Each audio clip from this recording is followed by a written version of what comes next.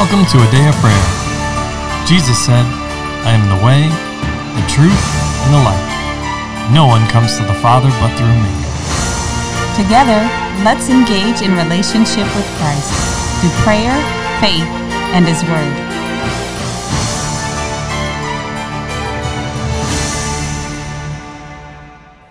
Good morning. I'm Layla, and you're listening to a Day of Prayer's morning Bible study. We're glad you could join us. Before we get into the Word, LaCharles, can you open us up in prayer? Yes.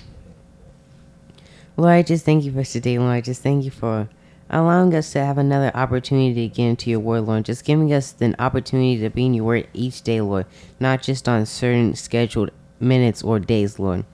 Lord, I also just thank you for your insight and wisdom that you give us freely, Lord, without strings attached to it, Lord.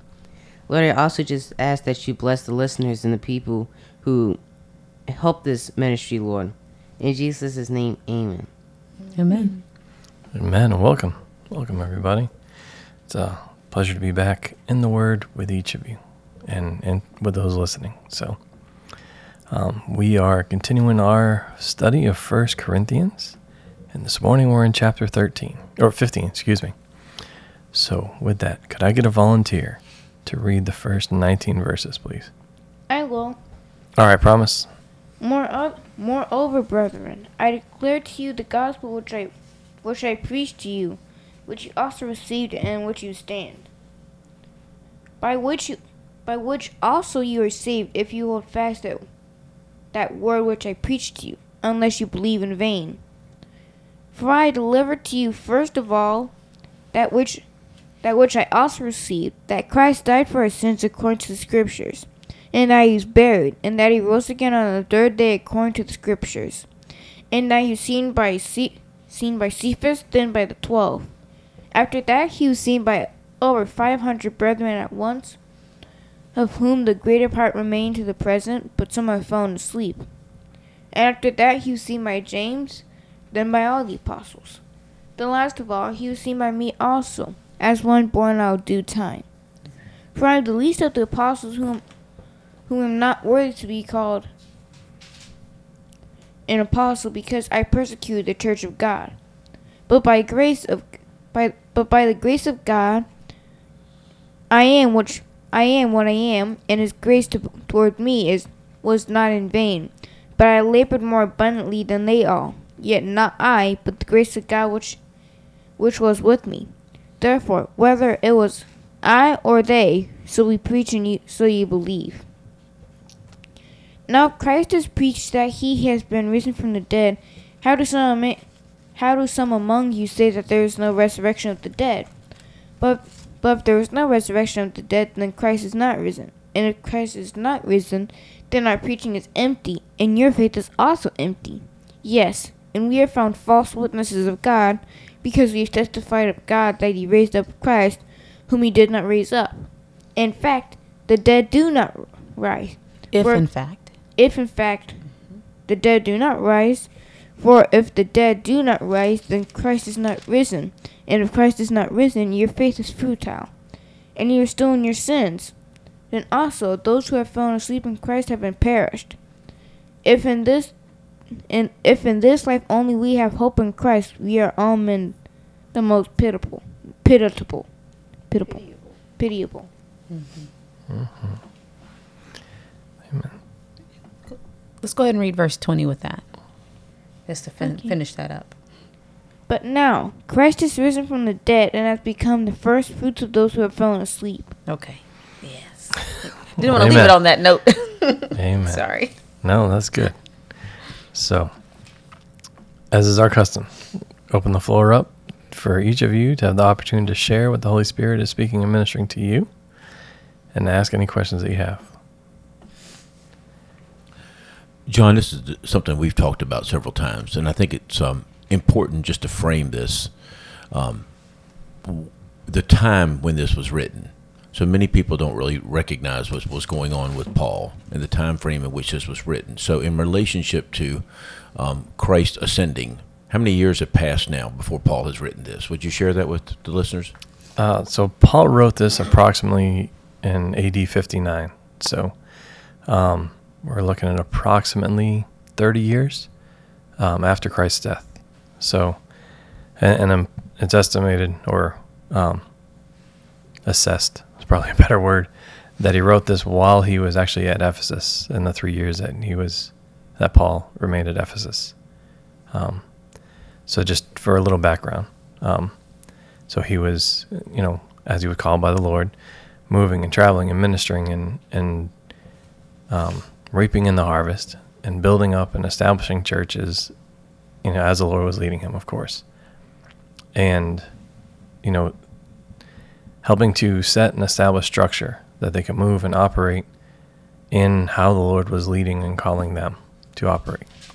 It wasn't just to appoint himself as an apostle or head over a church for, indefinitely, but it was to build up people that they could move, mature, but then also move in how the Lord was leading them. Continuing to adhere to the teaching, and by that I mean it's the teaching from the beginning. When you really look at, because I love this about you, brother. You bring out the Greek and the Hebrew constantly, right? And if we look at the word Torah, right, it has been articulated or translated as law, right? Hence the law and the prophets. But if we look at word association, if you will, right? Moreh and Morah are male and female teachers. So the similarity there is more closely aligned with, it's the teaching, vice the law, right? So what Paul is doing is bringing out the teaching handed to Moses in the Old Testament and admonishing people to adhere to that and continue to move and grow as the Holy Spirit gives revelation and utterance, and just continue to grow and mature in him and operate in how he's leading. So I'll pause there because I have a friend who's actually writing I'll say an article, but he's doing something to bring that out, I'll say the word association part, and how it more closely aligns, the word Torah more closely aligns to teacher. So it would be teaching, vice what we have translated as law, which gives further credibility when Christ says, the teaching I give is not mine, but if anyone is willing, he will understand the teaching. Well, I just think that's important because you shared with me, in my linear thinking, and I think a lot of people are the same way, is that we kind of see this as hey, Christ just died, he just ascended, and here's Paul writing this stuff. Mm-hmm. But there were, it's easy to take it that way as you're reading this, mm-hmm. especially the way the Bible is compiled, mm-hmm. which is not always linear in timeline, mm-hmm. as we have the books of the Bible compiled. So this was not something that Paul entered into lightly. And spent many years before he ever even entered into the ministry after his encounter with Christ. Absolutely. And then many more years in the ministry before he's actually writing this out. Mm-hmm. So he's not only divinely inspired and patiently led by Christ, but he's lived it out as well, too. Yeah, absolutely. And to that point, you can find that in Galatians, how he had preached he had his encounter with Christ on the Damascus Road. And then he did preach for 3 years, but then it says how the Lord brought him out into the wilderness for 14 years to be taught by the Holy Spirit. Mm. Even though he had studied, whether you want to say the teaching or the law, right, his entire life. He was a Pharisee among Pharisees. So the Lord had to reteach him, if you will, accurately. So he understood with clarity and with accuracy what the Lord truly intended. Mm-hmm. And that could only be revealed by the Holy Spirit, right? Because we in the natural can speculate and do all those other things. And you see that even in Christ's time with the Pharisees. Like, how did you miss it? You know what I mean? You have the Lord of glory standing in front of you. How did you miss that? When you even asked him to state it plainly, who are you? And he did multiple times. He said he was the Christ, the Messiah, the anointed one. And then even going the step further to crucify him. So, no, Paul definitely handled the word carefully. He took time. He let the Lord teach him and lead him and guide him in all things. And now as being, I'll say it in this way. fulfilling his calling and his purpose that the Lord intended from the beginning for him, right? You're seeing that play out, and he's exhorting others to do the same. But then also, he makes mention of the fact of his experience with the Lord, right? Because that at the time was one of the qualifications for an apostle. It was those that had a personal encounter, so that walked with him. And then he brings that up here in this chapter, and we'll discuss that in more detail. So I'll pause there because, again, I want to open the floor up to everybody to ask questions. But yes, this was written, again, approximately AD 50. So we're looking at, again, approximately 30 years after Christ died and ascended. And I'll just put a round number, 30 years. It's not exactly, but it's close enough, right, to put us in a ballpark. Yeah, and I certainly want to hear what everybody else has to say. I just think, this clearly is, or certainly could be, the single biggest hinge pin of our faith, is what we have here. And so understanding the authority in which Paul is writing this, and also understanding how he has come to this conclusion and all that goes in behind this. This is not something that was entered into lightly. And so Exactly. he has the credentials, he has the time, he has the experience, he has everything to qualify him to make this statement. Because if it is not true, if Jesus was not the Son of God, if he was not God incarnate, if he did not die for our sins, if he was raised from the grave, then everything else is futile. And Absolutely. I just wanted to set the basis for how he's coming to this conclusion, where this is coming from, who this person is, without getting but so deep into it, so that we can really kind of land there and take that out of the thought process of anybody that's listening. Just put that aside. This is truth. This is 100% the absolute positive truth, and it's such a pivotal part of our faith. Absolutely. So thank you for bringing that up, brother, because it's a great point, and I knew we were going to discuss that. I just didn't know when. So thank you for taking the lead in the Holy Spirit, and I didn't either. Beginning with that. But all right. So again, the floor is open to discuss what the Holy Spirit is leading you to share and ask any questions that you have. So, who wants to follow after Dean there? I will. All right. Promise. Let's hear it, sir. The Lord's leading me to discuss verses 12. Verses 14 and verses 20, where Paul was talking about if Christ isn't dead, then all of the stuff that they were doing was futile. Their faith was futile. If Christ isn't risen, it doesn't matter, right? Yes. Okay.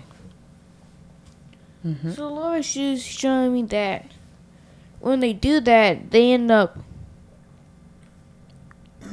He said that Christ is dead to them, but to other people, he's alive. In reality, he's alive, but he's dead to them.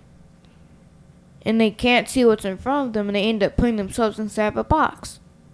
So do you mean if someone doesn't believe that Christ is risen? Is that what you're saying? Yes. Okay. If they say he never rose from the dead, Christ is dead to them.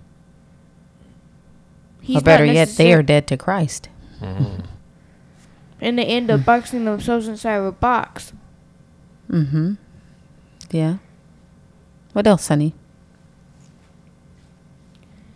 And once again.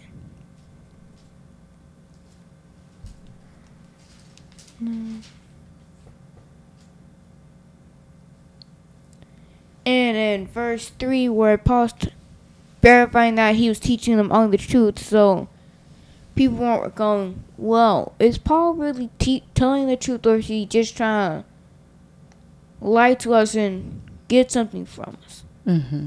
So Paul is reiterating, saying, no, I am telling the truth.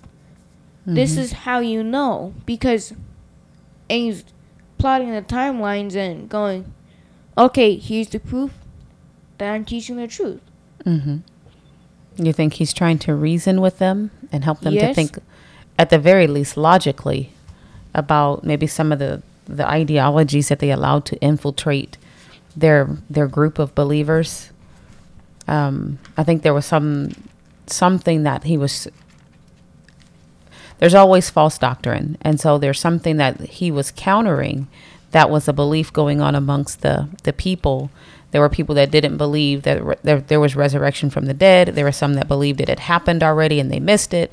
There was a lot of false truth coming forth, and he was helping them in this point of believing there is resurrection from the dead, just to think about it logically. If and now as he's counting out the facts, excuse me, and reminding them just even basic, does this make any sense? If you won't be raised from the dead, then that means your Messiah was not raised from the dead. And if that's the case, then what are you doing? You're wasting your time and believing in someone who is in fact in the ground, just like any other false prophet, right? Yes. But he has not been left in the grave. He is in fact raised and ascended to the right hand of the Father. So, helping them just to look at it, just facts on the table. Here it is. How does this make sense? For one thing to be true, but then the other is not true. How is it sensible to think it's true that you won't be raised from the dead, but Christ is raised from the dead when we are joint heirs with him? He's the first fruit. So, thank you, sweetheart. You got anything else? Yes. What else? And I liked verse 9. Wait.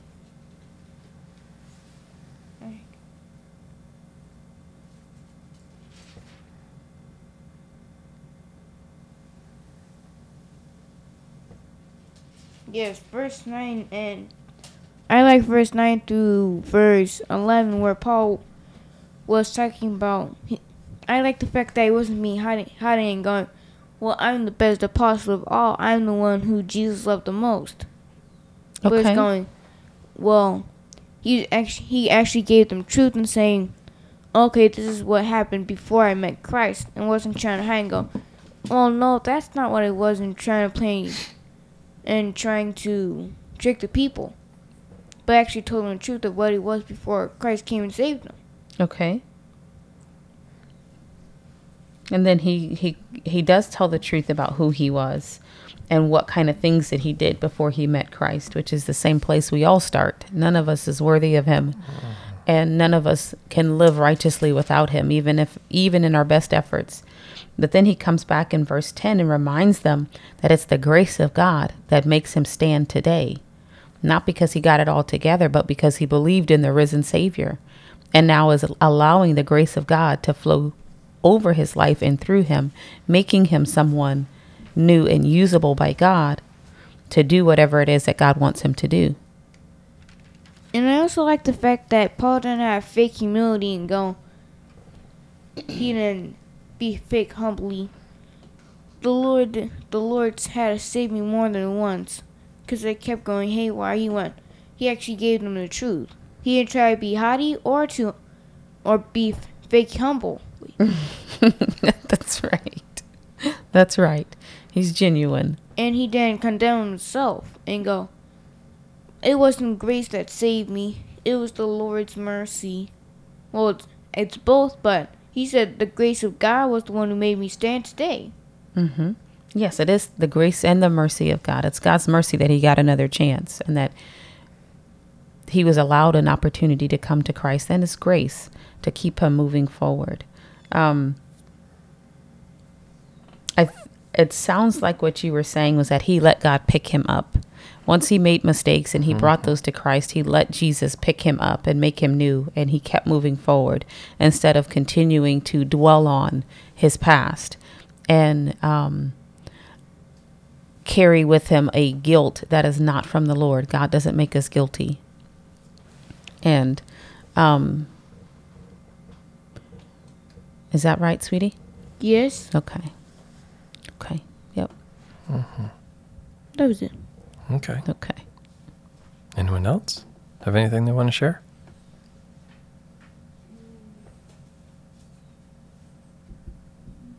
Go for it, LaCharles. Okay. First, I would like to talk about verse 10. where he was talking about how he had become an apostle not because of his good righteous deeds and that he was born to be apostle, but he was saying that the Lord's grace, which was poured out to him, was what saved him. And inside of, I believe Paul mentions where he was saying that he was there at Stephen's death and how he was a consenter to his murder, and how though he did all these wrong things, Paul didn't allow it to keep him from moving forward. He didn't allow himself to believe in Christ because he had done wicked things in his life, but he continued to move forward so that way those sins could be forgotten and can be forgiven. Because by just standing there in your sins and saying, Lord, I'm unworthy to do this and I'm just going to stay here, is going to profit you nothing. You'll still be in sin. And that's what happened in Jeremiah, how he was, all the people in Israel were saying, we're going to continue our sins because we're already in sin. And how the Lord is saying, no, just turn back to me.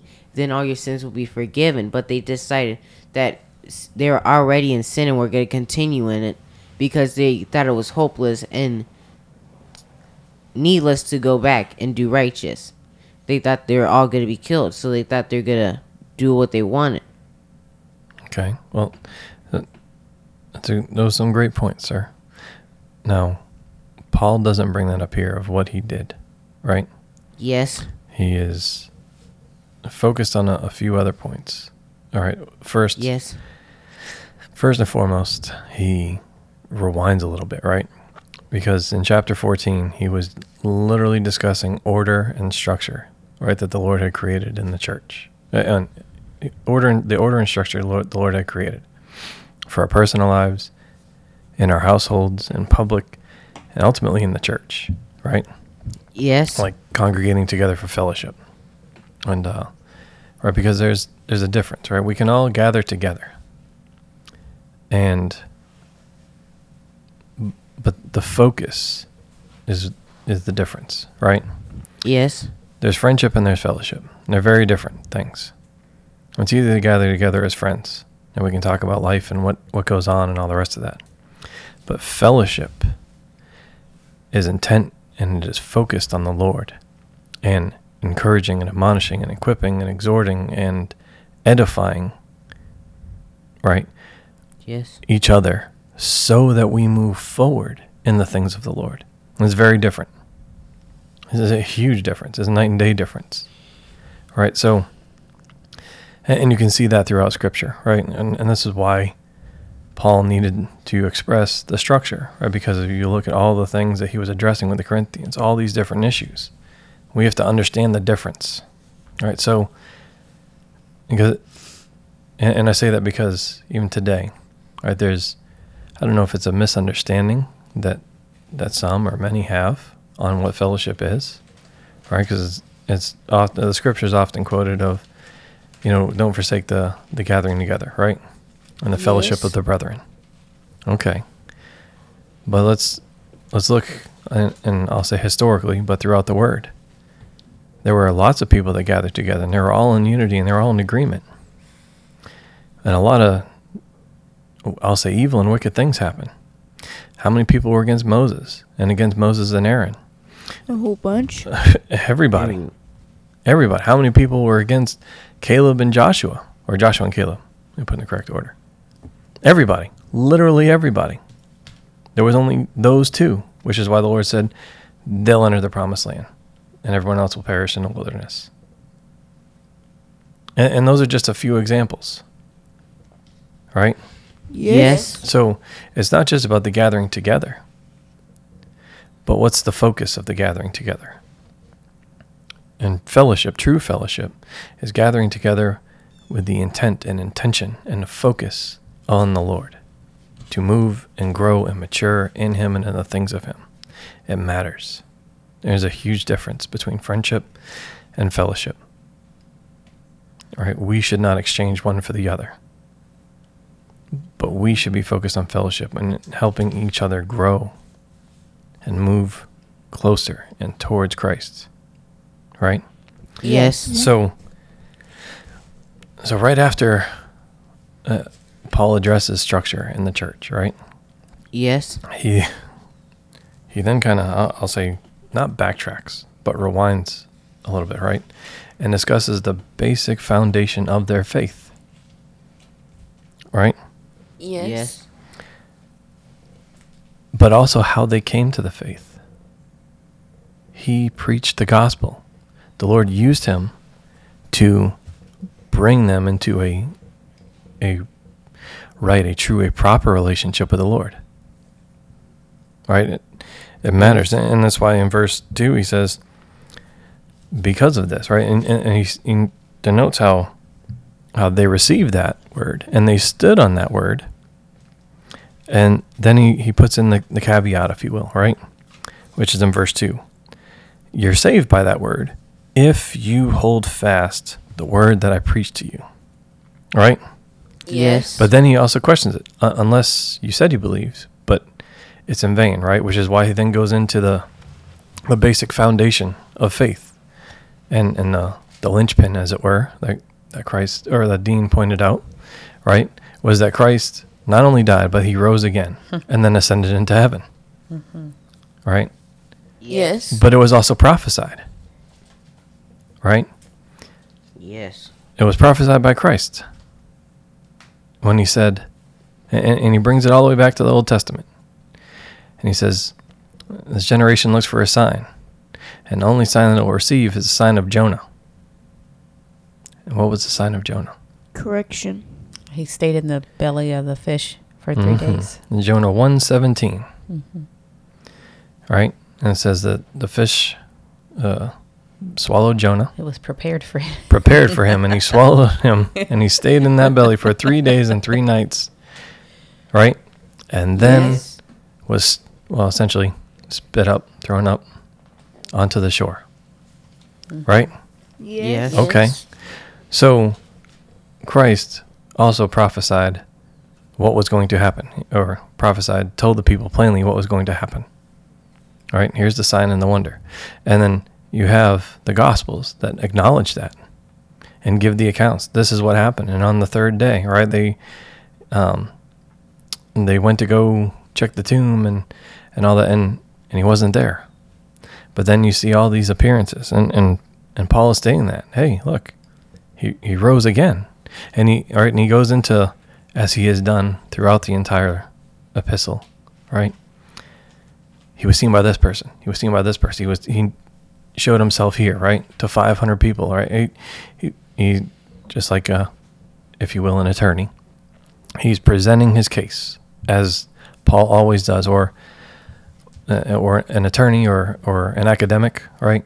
He's saying, Yes. look at all this proof, and here's this account, and here's that account, right? Without listing them out specifically. He's referencing them so that people can go look them up on their own, that they can search out the scriptures to verify if what he's saying is true, right? Yes. But also that their faith would be stirred up, because clearly that was an issue. People were, I want to say flippant or wishy-washy, right? But there were, and he addresses it in this section of scripture we read, there were people that questioned whether Christ had risen again. Which is, again, as we pointed out, that's the linchpin for our faith. They questioned whether or not resurrection was actually a thing. Exactly. If people could be raised from the dead. Even though there are accounts that even show that, well, Jesus raised Lazarus from the dead. And the little girl, and right, there were multiple accounts of this happening. And of course, while they're great, the one that really matters is Christ. Because he's the firstborn of many brethren. Right? Yes. Okay. It's on him. He's the sacrificial lamb. He's seated at the right hand of the Father. He is the way, the truth, and the life. None other. Just him. So he's kind of laying this presenting this case, and at the same time, he's defending his apostleship, his position in Christ. And you could call this, there's a prophetic element here, and or you could call it foreshadowing, because in his second epistle, this exact thing his apostleship becomes an issue and is called into question. But the groundwork for it is already laid here. Right? Yes. And even at the beginning of this letter, this epistle, right? What does he begin by saying? Bondservant and apostle of Christ. Nope. Not exactly. Paul, called to be an apostle of Jesus Christ through the will of God. There you go. He doesn't. This is one of the rare letters where he does not acknowledge that he's a bondservant. Right? He states very plainly that he has been called to this position by the will of God. Nothing else. Not his own. It's not. He didn't seek it out. He didn't just dub himself with the title of apostle. Right? Yes. It was given to him by the will of God. It was acknowledged by other people. Right, to include the apostles that walked with Jesus during his time on earth. Right, and again, the qualifications we were discussing earlier was that you had an actual encounter with the Lord. And Paul checked that box. No, that is the Lord checked that box for Paul. Mm-hmm. The Lord qualifies who he qualifies, which is what Paul is saying here.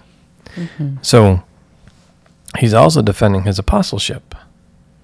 And as a result of, as we've gone through this letter and all the issues that Paul is addressing, but at the same time admonishing them, right? Edifying them to build them up so they come back or return, repent and return, come back into alignment with the Lord and what he's doing, right? You see why. It's a different type of letter because he had to address all these issues. So he had to come or write in this case in authority.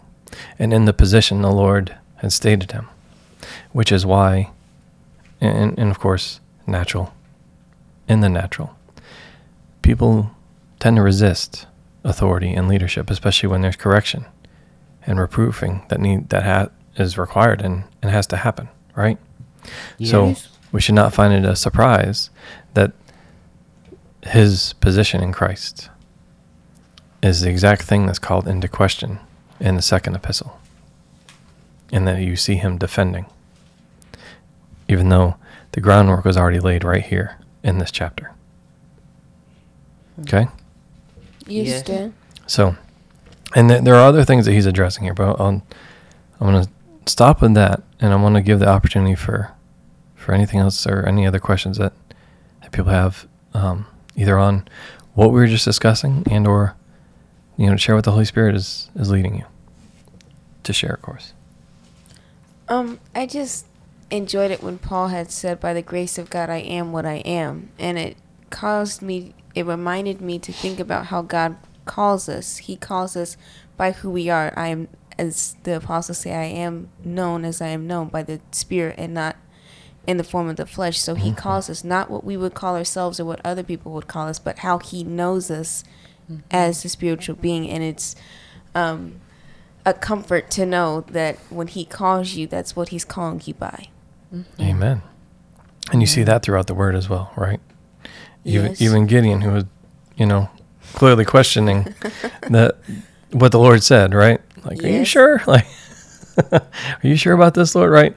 Yes. But no, the Lord said what he said. He meant it, right? But whether it's Gideon, whether it's David, right? A man after his own heart, even though we in the natural can look and say, oh, look at all these different ways that this person messed up, or that man would try to disqualify someone. It doesn't matter, right? It's what the Lord says, right? The Lord's testimony of Job is that he was righteous, and same with Noah, and same with so many others, right? David, he was a man after God's own heart. It doesn't matter what man says. The Lord knows the thoughts and intentions of the heart. So I want to encourage people with that today. And the only way you'll find out what the Lord says about you is by letting him reveal it and spending time with him in prayer and his word, of course, but just cultivating that personal relationship with him. And how about we continue this tomorrow or the next time? All right? Yes. I want to be mindful of people's time. So let's pause there for today, and we'll continue this discussion tomorrow or next time, right? Okay. Okay. Can I get a volunteer to close out in prayer, please? Yes, I will. All right, Layla. Lord, I just thank you for today, God, and for your abundant grace and mercy that you display towards us, Lord. And I thank you for the titles and the names that you have given us, Lord, and that you call us by name, Lord. Quicken our ears and our hearts to listen for your word, Lord, to be quick to understand and grasp you, Lord. And I thank you for everything that you've been doing, Lord. Give our listeners peace as they go about through their activities during their day, Lord, and give them grace, Lord, and give them favor in their workplaces, Lord, in their schools, in their houses, and anywhere that they go, Lord. In Jesus' name, amen. Amen. Amen. Well, we love you. God bless you, and have a wonderful day.